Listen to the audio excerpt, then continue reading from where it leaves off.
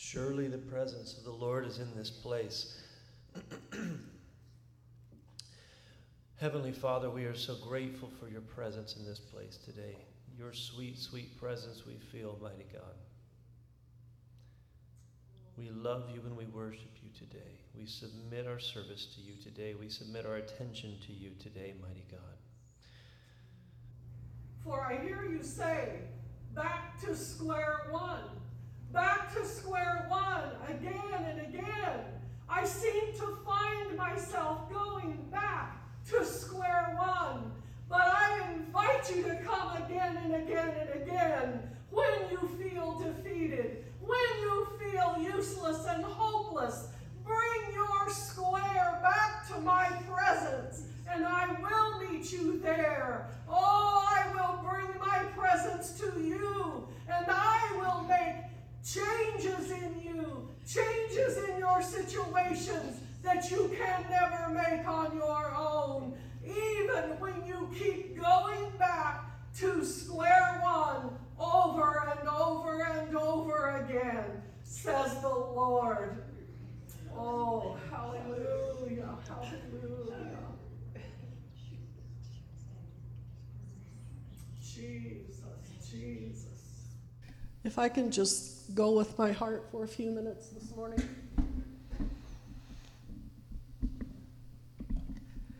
Surely the presence. In the book of Numbers, this is my message this morning. In the book of Numbers, chapter 20, I believe it is. In the previous chapter, the people had come, the children of Israel had come to Moses complaining again and again, we don't have food, we don't have figs, we don't have pomegranates, and we're thirsty. We don't have water in this evil wilderness place that you brought us to. What are you doing? Are you going to let us die here with no water? And what did Moses and Aaron do? The scripture says they left the assembly of the people and they went to the tabernacle and they prostrated themselves on the floor before God. And they said, oh God, the people are crying out for thirst. They're crying out for these things. And the scripture says that the presence of the Lord filled that place and met them there. And he told Moses, speak to the rock. Remember back in Exodus when God told Moses to pick up your rod and use the same rod you struck the Nile with and the waters cleared. Strike the rock. This is back in Exodus. I was talking in Numbers. So 2 times Moses went before God for begging for water for the people. And God said, strike the rock with the rod. And what happened? Water gushed out of the rock, and it met all the needs of the people. Well, in the story in Numbers 20, God did not say strike the rod, or the rock, excuse me. He said, pick up the rod in the face of the company. Gather the people all together in one place and pick up your rod and speak to the rock. He said, use your voice and speak to that rock, and I will cause water to gush forth out of that rock. But this time Moses disobeyed the word of the Lord. And he gathered the people together and he said, do we, meaning he and his brother Aaron, do we have to once again bring water to you? Do we have to do this again out of the rock? Oh, he usurped the glory and the miraculous power of God Almighty and put himself in the place of God as the provider for the people. So instead of speaking to the rock, Moses took his rod, and not only did he strike it once, he struck it twice. And God, in his mercy and his love and his concern for the people, brought forth water out of the rock, even in Moses' disobedience and in Moses' usurping of the glory of God. God still honored the people's cry for water, and he gave them enough water for them and their beasts to have plenty of water to drink. But let me tell you, that disobedience, Moses prostrated himself on the floor before God, and God came with his presence and met him there. But Moses' heart, God said, was full of unbelief because he did not listen and obey to the word of God. Instead, he went his own way and he struck the rock instead of speaking to it. And it cost him dearly, didn't it? You know the story. God said, because of your heart of unbelief, Moses, you will not see this people through to the promised land. God took him to a place on the top of the mountain, and he showed him from the coast all the way to the other side of the promised land what it looked like, how beautiful it was, how the valleys were lush and green and the mountains were full of forest and trees. And he said, Moses, you're going to see it with your eyes, but your feet won't go there, and you won't lead the people through. And not only that, he said, Moses, you take your brother Aaron, whom you ordained at my word, and you strip him of his priestly garments, and you put him on his son Eleazar, and he will be the high priest to me. So Moses had to disrobe his own brother, the high priest, and put those robes onto Aaron's son. A high price for both of them. And God said, you will pay for it with your life. And he took Aaron's life very soon after that. But he allowed Moses to go on many years after this and still be his servant. And I read 4 or 5 different scriptures where it said, Moses, the servant of God. And if you read about Moses in the New Testament, it refers to him as the servant of God. But God kept his word and his promise. Even though Moses had prostrated himself on the floor, he came with unbelief in his heart, and it cost him going into the promised land. There are those writers who say that the rock represents Jesus Christ at the cross. I don't know about that. God didn't give me any direction about that in particular. And it also said that the promised land represents heaven. I don't know about that either, because Moses was one of 2, if you remember, Moses and Elijah on the Mount of Transfiguration with Jesus when he was taken back to heaven. Who was standing there with Jesus but Moses and Elijah? And the Bible says that Moses will come again on the second coming of Christ. So I'm not sure that he missed heaven. I don't know that that is a trustworthy thought of other people, but I do know this: when we come to God, even when our posture is right, even when the words we say, would you get me some water? It ran up there, please. When the words we say are right, if our heart is full of unbelief, it will cost us. Thank you. It will cost us what God's best plan for us was. It may not be that we miss heaven.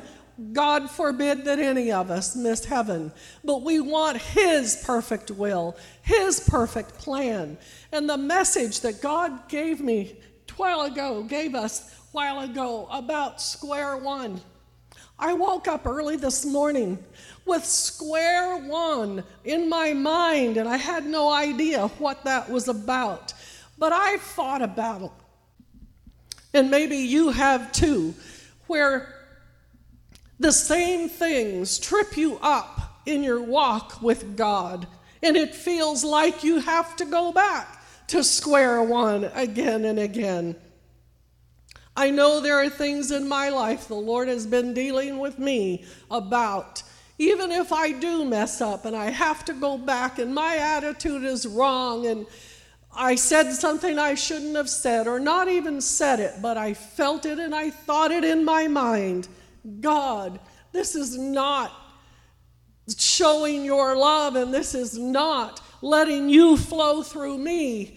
Take it out. Because when I prostrate myself before the Lord, I don't want there to be anything standing between me and him. I don't want it to be unbelief. I don't want it to be any sin. We're so good at covering our sins up, aren't we? We make them look good because our posture was right. Moses' posture was right, but he had unbelief in his heart, and God checked him on it. God called him on it, and he said, you're going to pay a high price for this disobedience. So if you feel like you're going back to square one over and over on some things, you know what comes to my mind? Jim and I were married 46 years, and we never had an argument. No. We had arguments over the same 2 or 3 things 1,000 times. And most of the time it was dumb, meaningless things, right? If all of you are shaking your head, you recognize that thought and that feeling. If you've been married a year, you know that's true. There are those certain things that can hang us up in a relationship with the Lord as well. And I pray this morning, this was my closing prayer, oh God, reveal. Because that's the work of the Holy Spirit, to convict and to bring to our mind what things would stand between the presence of the Lord leading us through to his perfect plan for our lives and doing it our own way. Because when we do it our own way, square one is going to come back again and again, isn't it? Well, I hope that was a blessing to you, because that's what the Lord gave me. I probably have 3 pages that I didn't cover, but that's okay. I do want to cover something else with you. I'm going to do that right now. There. Take it back to the Lord. He invited us to bring it again and again until we finally leave it there with him. I want to explain something this morning. As you know, I like to find opportunities for giving to missions or to a cause once or twice a year, in addition to what we do with Brother Skip Kincaid in our support of his work in Mexico. I'm so thankful and so proud to be connected to such a beautiful, clean work. There's no worry about what the money we give goes for, because there's 300 some churches that we can see proof of that we participated in building. And I've been researching and praying and asking the Lord to lead me to a cause that he feels would be worthy of our support and our attention. And I believe the Lord did that this last week, and I approached the board with it. And everyone agreed that this was a worthwhile and worthy cause that the church could get behind. And I wanted to present it to you this way, as a way of explanation and a way of marking it on your calendar for July 31st. We'll have a mission service on July 31st, and we'll be taking an offering for this ministry. This man's name is Gene Whitehead, and he is my late husband Jim's nephew. He's worked with a global education ministry. The acronym is GEM, G-E-M, G-E-M, Global Education Missions, I think it is. And he and his wife, Inga, have been in this ministry for quite a few years, serving in countries that won't permit a traditional missionary to go in and set up a church and call people to worship God and, try and change their lives through traditional means. But the countries that they go to do permit either entrepreneurial opportunities for the locals being brought in by these missionaries, or educational opportunities that are provided to the locals. And this is what they can do. So he served in Belarus through a coffee shop that he built and ran and held Bible studies in. People loved coming to his coffee shop. Number one, he worked for Starbucks for probably 15 years as a manager in Starbucks, and he knows everything there is to know about coffee. So this was a perfect segue in the country of Belarus, next door to Russia, being knocked on the door by Russia on a constant basis, and they worked there and served there in that capacity for several years until the political climate was such that they had to leave. Then they were selected to serve in the country of Sweden. We know Sweden to be very, very progressive and, educated and just, certainly not a third world type of country is what I'm trying to say. But they are a very godless country, as Jean described it. And they served there for a couple of years until the pandemic hit and they were forced to leave. So they went back to her parents' home in Kansas. Each of their daughters had a baby. One of them was a very treacherous birth, and praise the Lord, things are going very well now, and they are able to leave her, and she is fine, and the baby's fine. Praise the Lord for that. So they've gotten their visas renewed, and they're ready to go back to Sweden to resume their work there. But because of the pandemic, their funding has fallen very short of being enough to sustain them in a very high-cost country. And I got his newsletter early this week, and the Lord definitely impressed me. You need to help him. And so that's when I brought it to the church, to the board, and I asked their guidance and their approval of whether they thought this was worthwhile. And as I said, everybody did. And I'm going to let Gene tell you more about this on the 31st of July. He won't be here in person because of the cost, but he is going to send a pre-recorded video, and we will be watching that he will tell us about his work and how it works and who he is. I know him to be well-trained in the Word. I know him to be a man of prayer, and they love the Lord and their family. I really appreciate the fact that the Lord made it possible for them to be here when both their daughters just happened to be having children. And as I said, the one was in very serious situation, but praise the Lord, he did bring them through that. So if you would be prepared to bring an offering on that Sunday, the church has also agreed we will meet that offering, we'll match that offering, whatever comes in, and it will be a one-time gift for this ministry to help them get back on their feet in the country. So I hope that is okay. I realize that we don't normally present relatives as mission causes, but I felt like the Lord led this and directed this at this particular time, because a friend of mine gave me a catalog of charities that the San Jose Westgate Church gives to. And there's probably 25 charities in this book. And I read every single one of them. I looked a bunch of them up that looked interesting. But I didn't have a sign or a witness from the Holy Spirit that this would be a cause that we should support.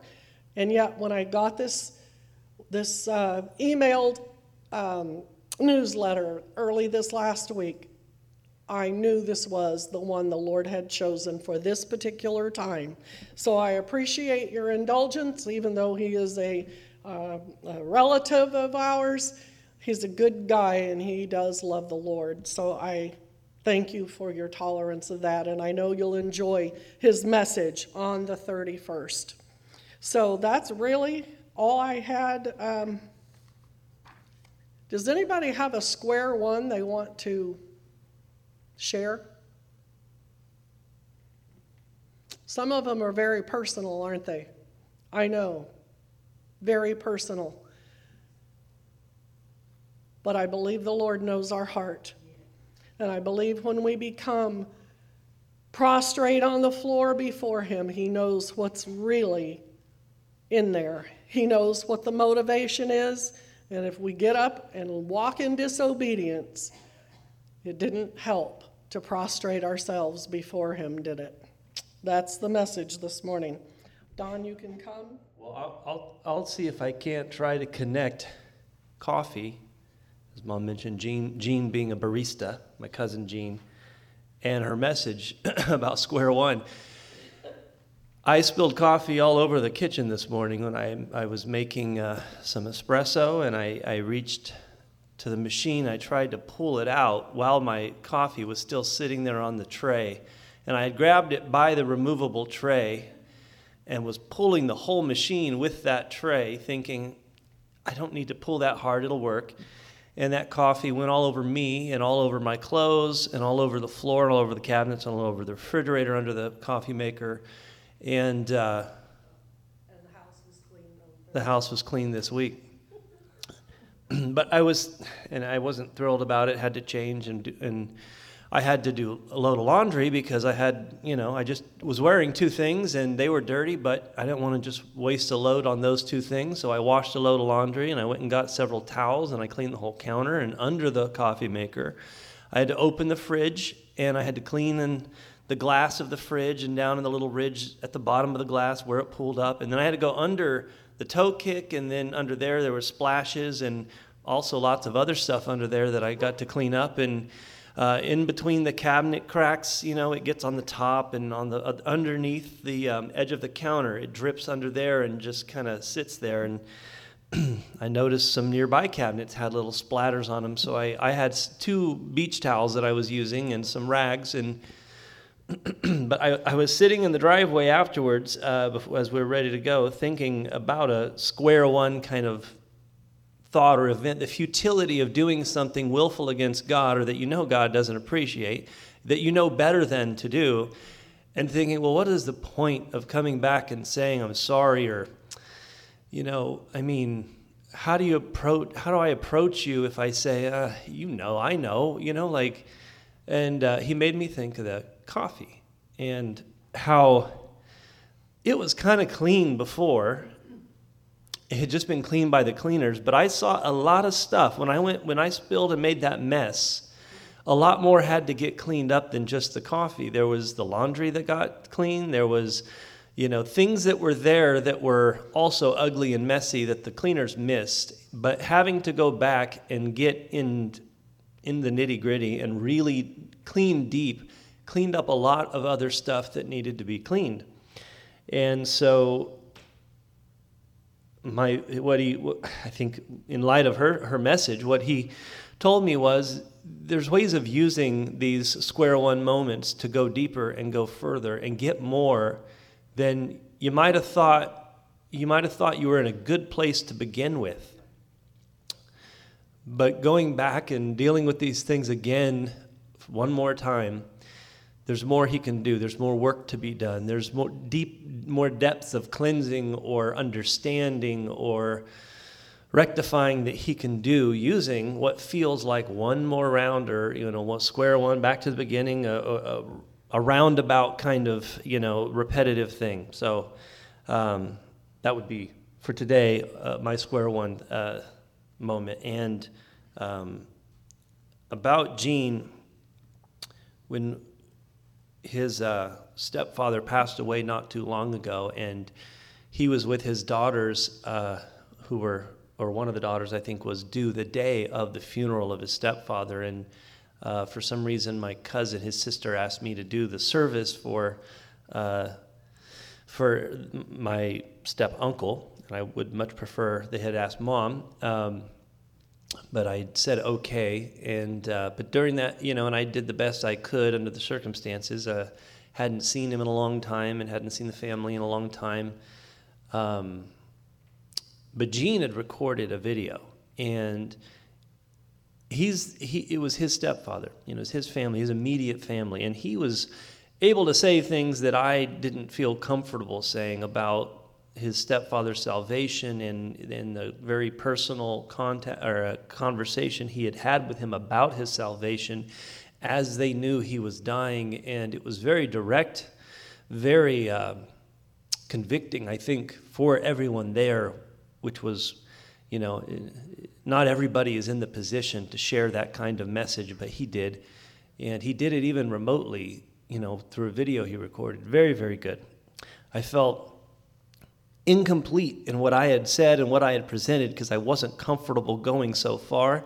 And I felt really good after his video because he was the one to do it, and he did it over a cell phone recording. So a good man. And I've also thought, Sweden, this is like, these are fairly well-to-do people who just decided they don't need a God, and that's their willfulness. And, certainly there are other places that need missions more than them.